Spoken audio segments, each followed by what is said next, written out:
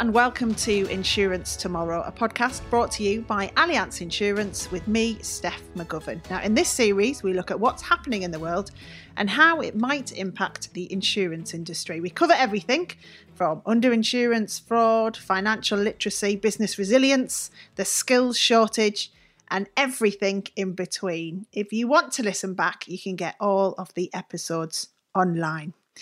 Today, we're talking about the need to be greener and in particular how the insurance industry can drive the transition to net zero. Of course, the term net zero is used a lot now. It's thrown about everywhere, often without any explanation. So just to remind you, the definition, it's all about taking out of the atmosphere as many greenhouse gas emissions as we put in. And there is lots of different ways you can do this. What we want to focus on today is looking at how the insurance industry can be part of this. With me to do that, we've got John Dudney, who's in charge of portfolio data and insights at Allianz. We've got Dr. Anna Valero, who's director of the growth programme at the Centre for Economic Performance at the LSE, and Joe Goddard, who's director of Green and Good Consulting. Thank you for joining me on this. It feels like everyone is talking about net zero at the moment. Anna, can you just give us a flavour, your kind of summation of where you think we're at with net zero and how that journey is going? I mean, I know that's a massive question, but your summary of it. The UK has traditionally been a leader on net zero commitments and policy, and we were one of the first advanced economies to put this legal commitment to net zero by 2050 into law. So we have many policies in place to try and reduce emissions in different parts of the economy. We've done very well in terms of decarbonising our electricity supply.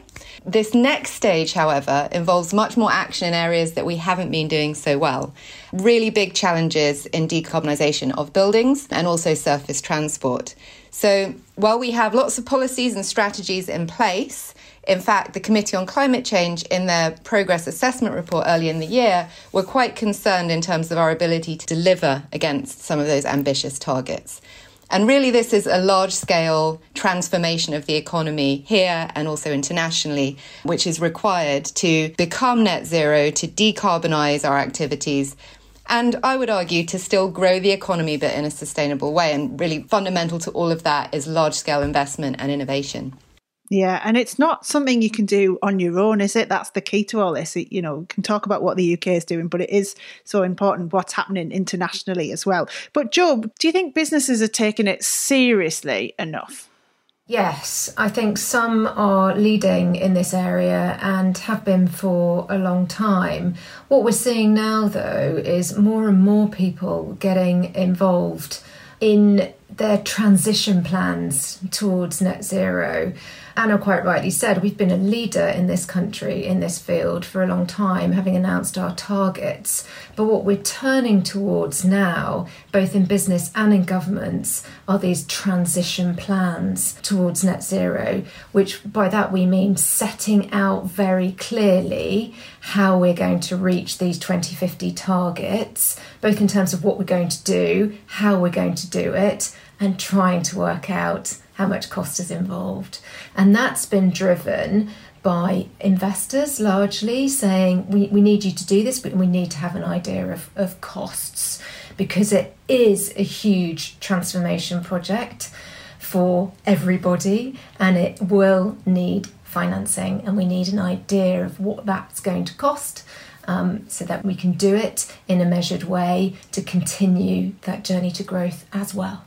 Looking at it from our perspective today in terms of the insurance industry, John, I guess there's two elements to this, you know, what the insurance industry can do themselves and then also how they can help clients in all of this too. But do you want to give us a flavour of what's happening at Allianz in terms of achieving this? Sure. Well, I think it's a nice transition from what Joe said there, which is this September we've just released our transition plan out to 2030 and then beyond to 2050, looking across the operational bits of the business, looking across the investment arm, looking across the insurance arm.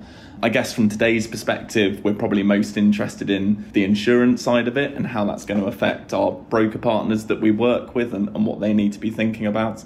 But it's certainly very early for us, and I think it's going to be a really interesting balance over the next couple of years of how we're used as carrot or stick as an insurer by regulators, government, new laws, regulations, policies that are coming in. And, we'd like to be on the carrot end, but I think there is a fear that we might be on the stick end and that we're going to be used, or forced is a strong word, but, pushed to make these changes that may be a little bit too early for our customers, and the customers might not quite be ready for that change. That's the balance at the moment that we're trying to toe. Yeah, because Anna, I know you've written quite a few reports in this area, haven't you? I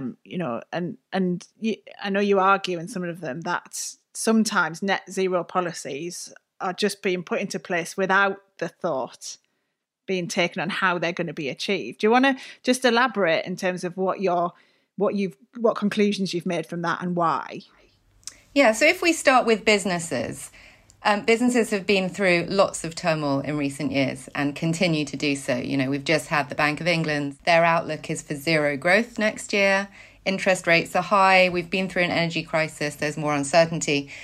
So for businesses to make these transitions and find the money to make these investments, you could say that sometimes a crisis can induce you to do that. For example, high energy prices could induce businesses to think, right, let's actually improve the energy efficiency of our factories, of our offices. Let's think about how we're using energy to try and be more resilient to future crises and cut costs now.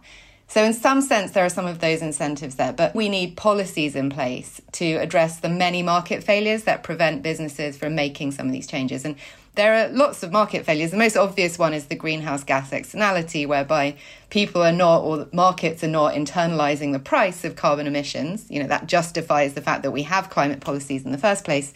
But there are many others as well. Information issues, businesses might not know what they need to do to be sustainable in their business operations. It's quite confusing. There are lots of new technologies out there. It's financing constraints, particularly given high interest rates, given the various crises we've been through. Maybe businesses want to make the changes, but they can't access the capital to do so. So there are many market failures that business-focused policies could overcome.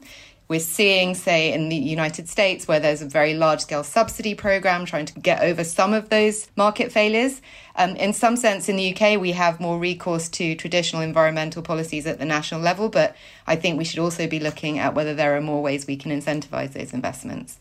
And then, of course, when we look at individuals or households, there are many barriers to people making some of the changes at home, which in turn will impact on the demand for all those businesses providing heat pumps or energy efficiency products, etc. What role then, Anna, do you see the insurance industry playing in this? Well, you can see, I think, to John's point, whether it's a carrot or a stick, perhaps offering better premiums for greener businesses, greener structures and projects, or similarly having requirements for access to certain deals. We're already seeing this growth in terms of green mortgages, for example. I think that's a really clear area where insurance and the finance sector in general can provide some of those incentives. Can you explain what a green mortgage is, just for people who don't know? It's basically offering mortgages at preferential rates where a property is going to be environmentally friendly, whether it's more energy efficient, or there are actually many things in a house that you can do to be energy efficient over and above simply having insulated walls. Yeah. I know it's incredible how many different things there are. And, from what all of you are saying, you're using this word transition because none of this is going to happen overnight. But Jo, just moving on from what Anna was saying, what are your thoughts in terms of how the insurance industry can be part of this then? I think Anna's touched on it, certainly, and I think it's really good to explain it in terms of carrot or stick, because actually what we're seeing is that the insurance industry can provide some opportunities for both businesses and householders to help them along their transition pathway by supporting them on lower insurance costs, for example, to be more energy efficient in their offices, in their homes. Now, we know those two things are really important because real estate in this country is very poor in terms of its efficiency, and we know that that's a huge greenhouse gas sink, if you like, and something that we certainly need to change. That's one way that the insurance industry can help. And of course, we talk about insurance as giving businesses that license to operate. So businesses need to continue to be insured to do business. So you've got to think about that in the future. Businesses have to think about a whole host of things there in terms of the products and the service that they offer and whether they continue to be insurable. They also have to think about their physical risks. Now, some of those businesses will be flooded, for example. They need to be able to continue to operate in the future, so they have to be climate resilient, and I think that's where insurance can help too. Yeah, and John, are these the conversations you guys are having in Allianz then quite regularly? We talk about, and we're working on our, let's call it, suite of sustainable products. So how can we offer solutions to clients that don't just help them after the event, but are preventative as well? So with those retail customers, if they've got a basement and they're in a flood zone, how can we help? Can we put a pump in? Can you do all the stuff that you hear about, in terms of one-way valves, all of that sort of thing? What preventative measures can we put in place as part of our product solutions to prevent rather than cure as a sort of step one? And then from there on, there's a whole host. We're talking about property insurance there. We've obviously got incentives in the electric vehicle space, or let's just call it green mobility, because it might not be electric vehicles. So we're thinking about that across our whole suite, both commercially and personally at the moment, but it's very early days. Yeah, I guess the concern from people who are, thinking about making these changes is one of cost more than anything. John, how are you thinking about that as well in terms of talking about incentives? But cost fundamentally is going to be the biggest concern at the moment for business, isn't it? And I think, with our commercial hat on, that's one of the trickiest parts for us, which is actually green solutions can be more expensive for us as an insurer. We talk about having a green tax or trying to give incentives and cheaper premiums to customers, but actually that's potentially going to cost us as a company more. So that's the balance I'm talking about, where we need to do the right things and we need to be pushing this forwards. We need to be an advocate for this. Yeah. And that's a tricky balance. Yeah. Anna, what are your thoughts on that as well? I could see you nodding along there. Is there anything you want to add to that? Yeah, I think that's the key issue, that actually a lot of net zero involves upfront costs, which I like to talk of often as investments, because these are things that make you more resilient over time and also clearly are helping to address the climate crisis. So an investment in that sense. But, take the example of perhaps having much higher insurance claims because you haven't made a certain investment that would make your property more resilient. So it's these shorter term costs, but the longer term savings. The other parallel I would draw there is, if we hadn't seen this falling off in terms of our efforts decarbonising homes, so we saw basically in the early 2010s that our progress really stalled there, we would have entered the energy crisis in a better position and we wouldn't have seen such high bills for so many families that would struggle through that. Yeah, surely it probably doesn't help when it feels like, we heard recently about the government's kind of rowing back on some of the commitments to get to net zero, whether it's about, diesel and petrol cars or how you heat your home. Similarly, we're seeing massive deals in the oil industry, which suggests that the oil companies very much think oil is where we'll still be getting a lot of our fuel from. Do you think, Anna, that makes a difference then to how clients, brokers or whoever are looking at how they're going to be sustainable too? Because it feels quite negative around it at the moment.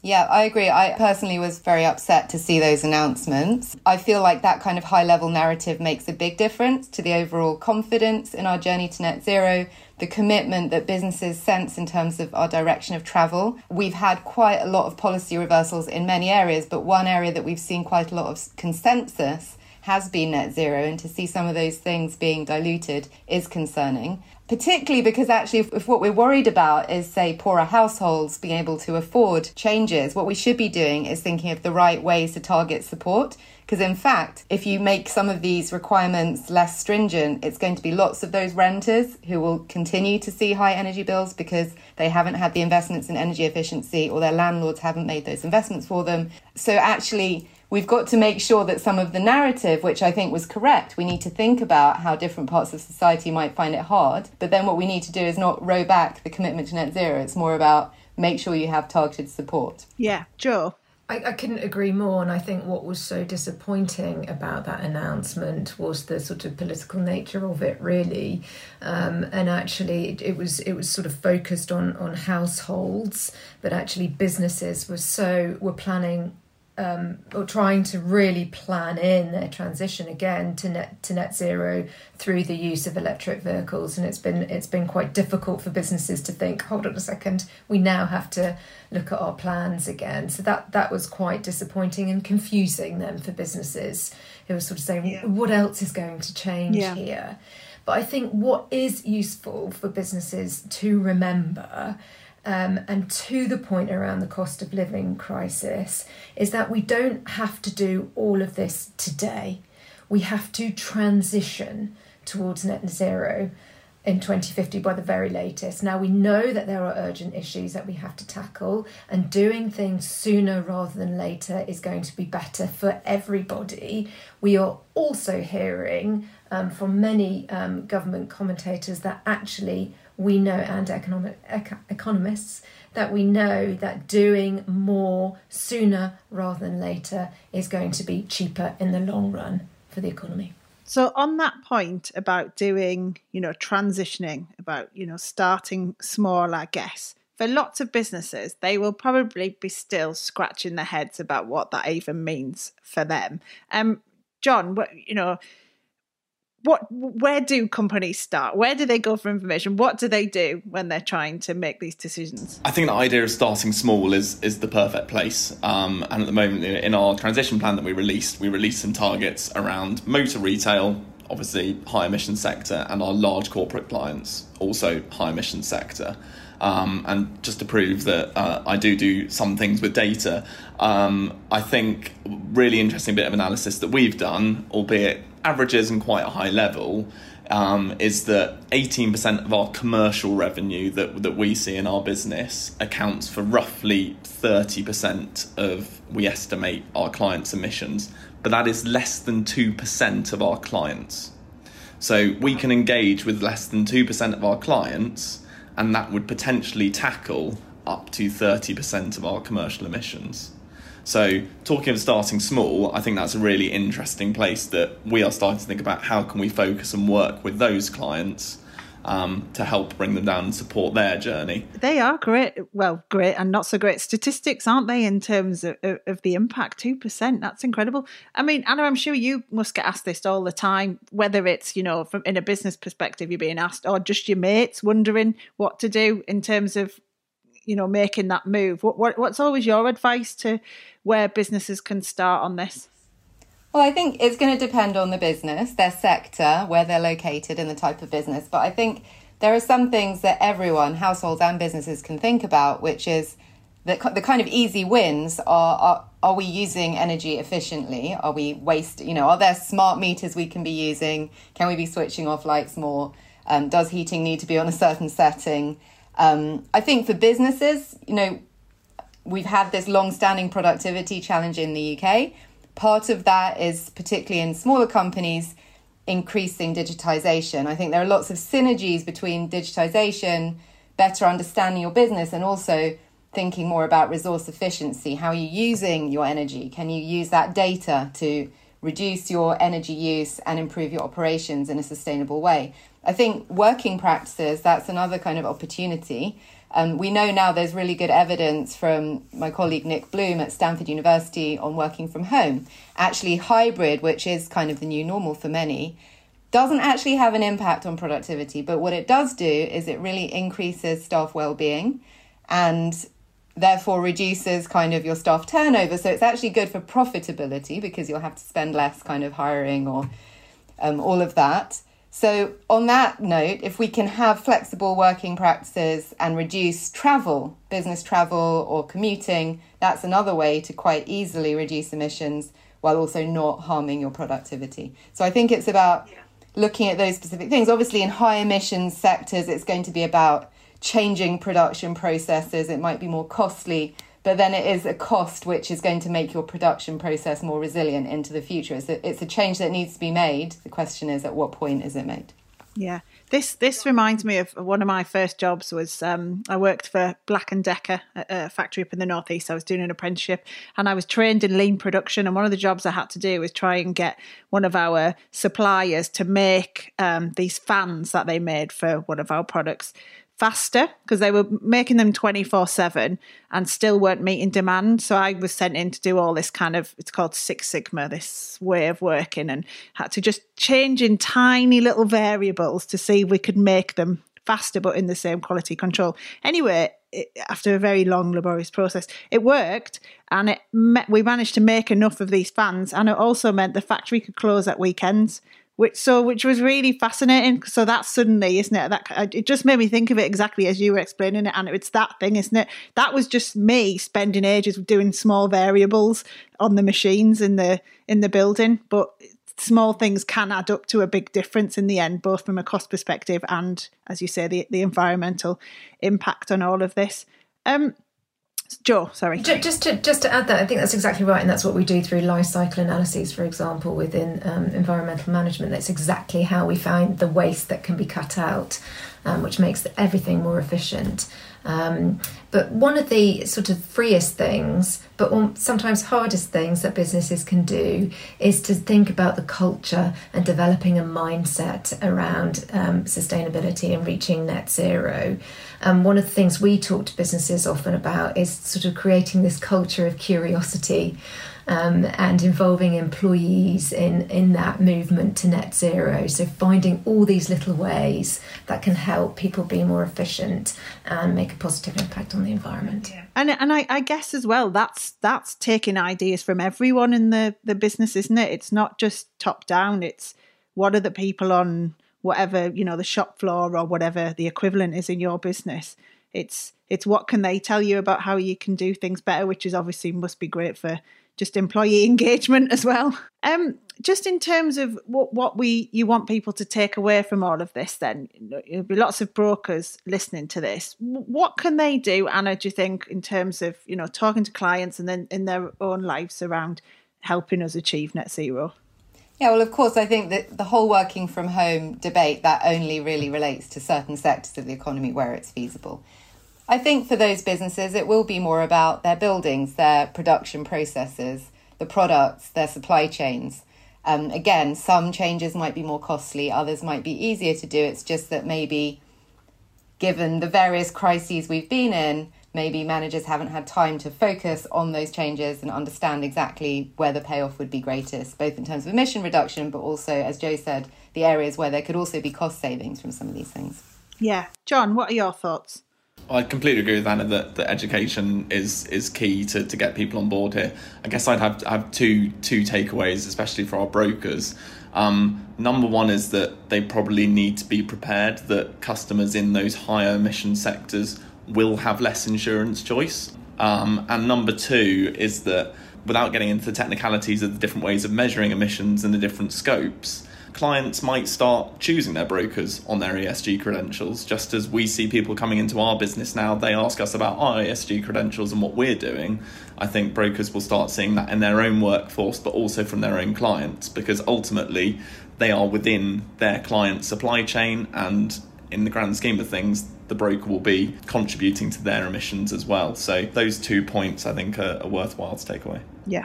Really good summary there. Well, thank you very much to all of our guests on that. John Dewdney, Dr. Anna Valero and Jo Goddard. Please do subscribe to the series through your podcast app, and then you will never miss an episode. Also, if you'd like to leave us a review, that would be rather lovely too. Thanks so much for listening. That's it from me, Steph McGovern, and Allianz Insurance. Goodbye.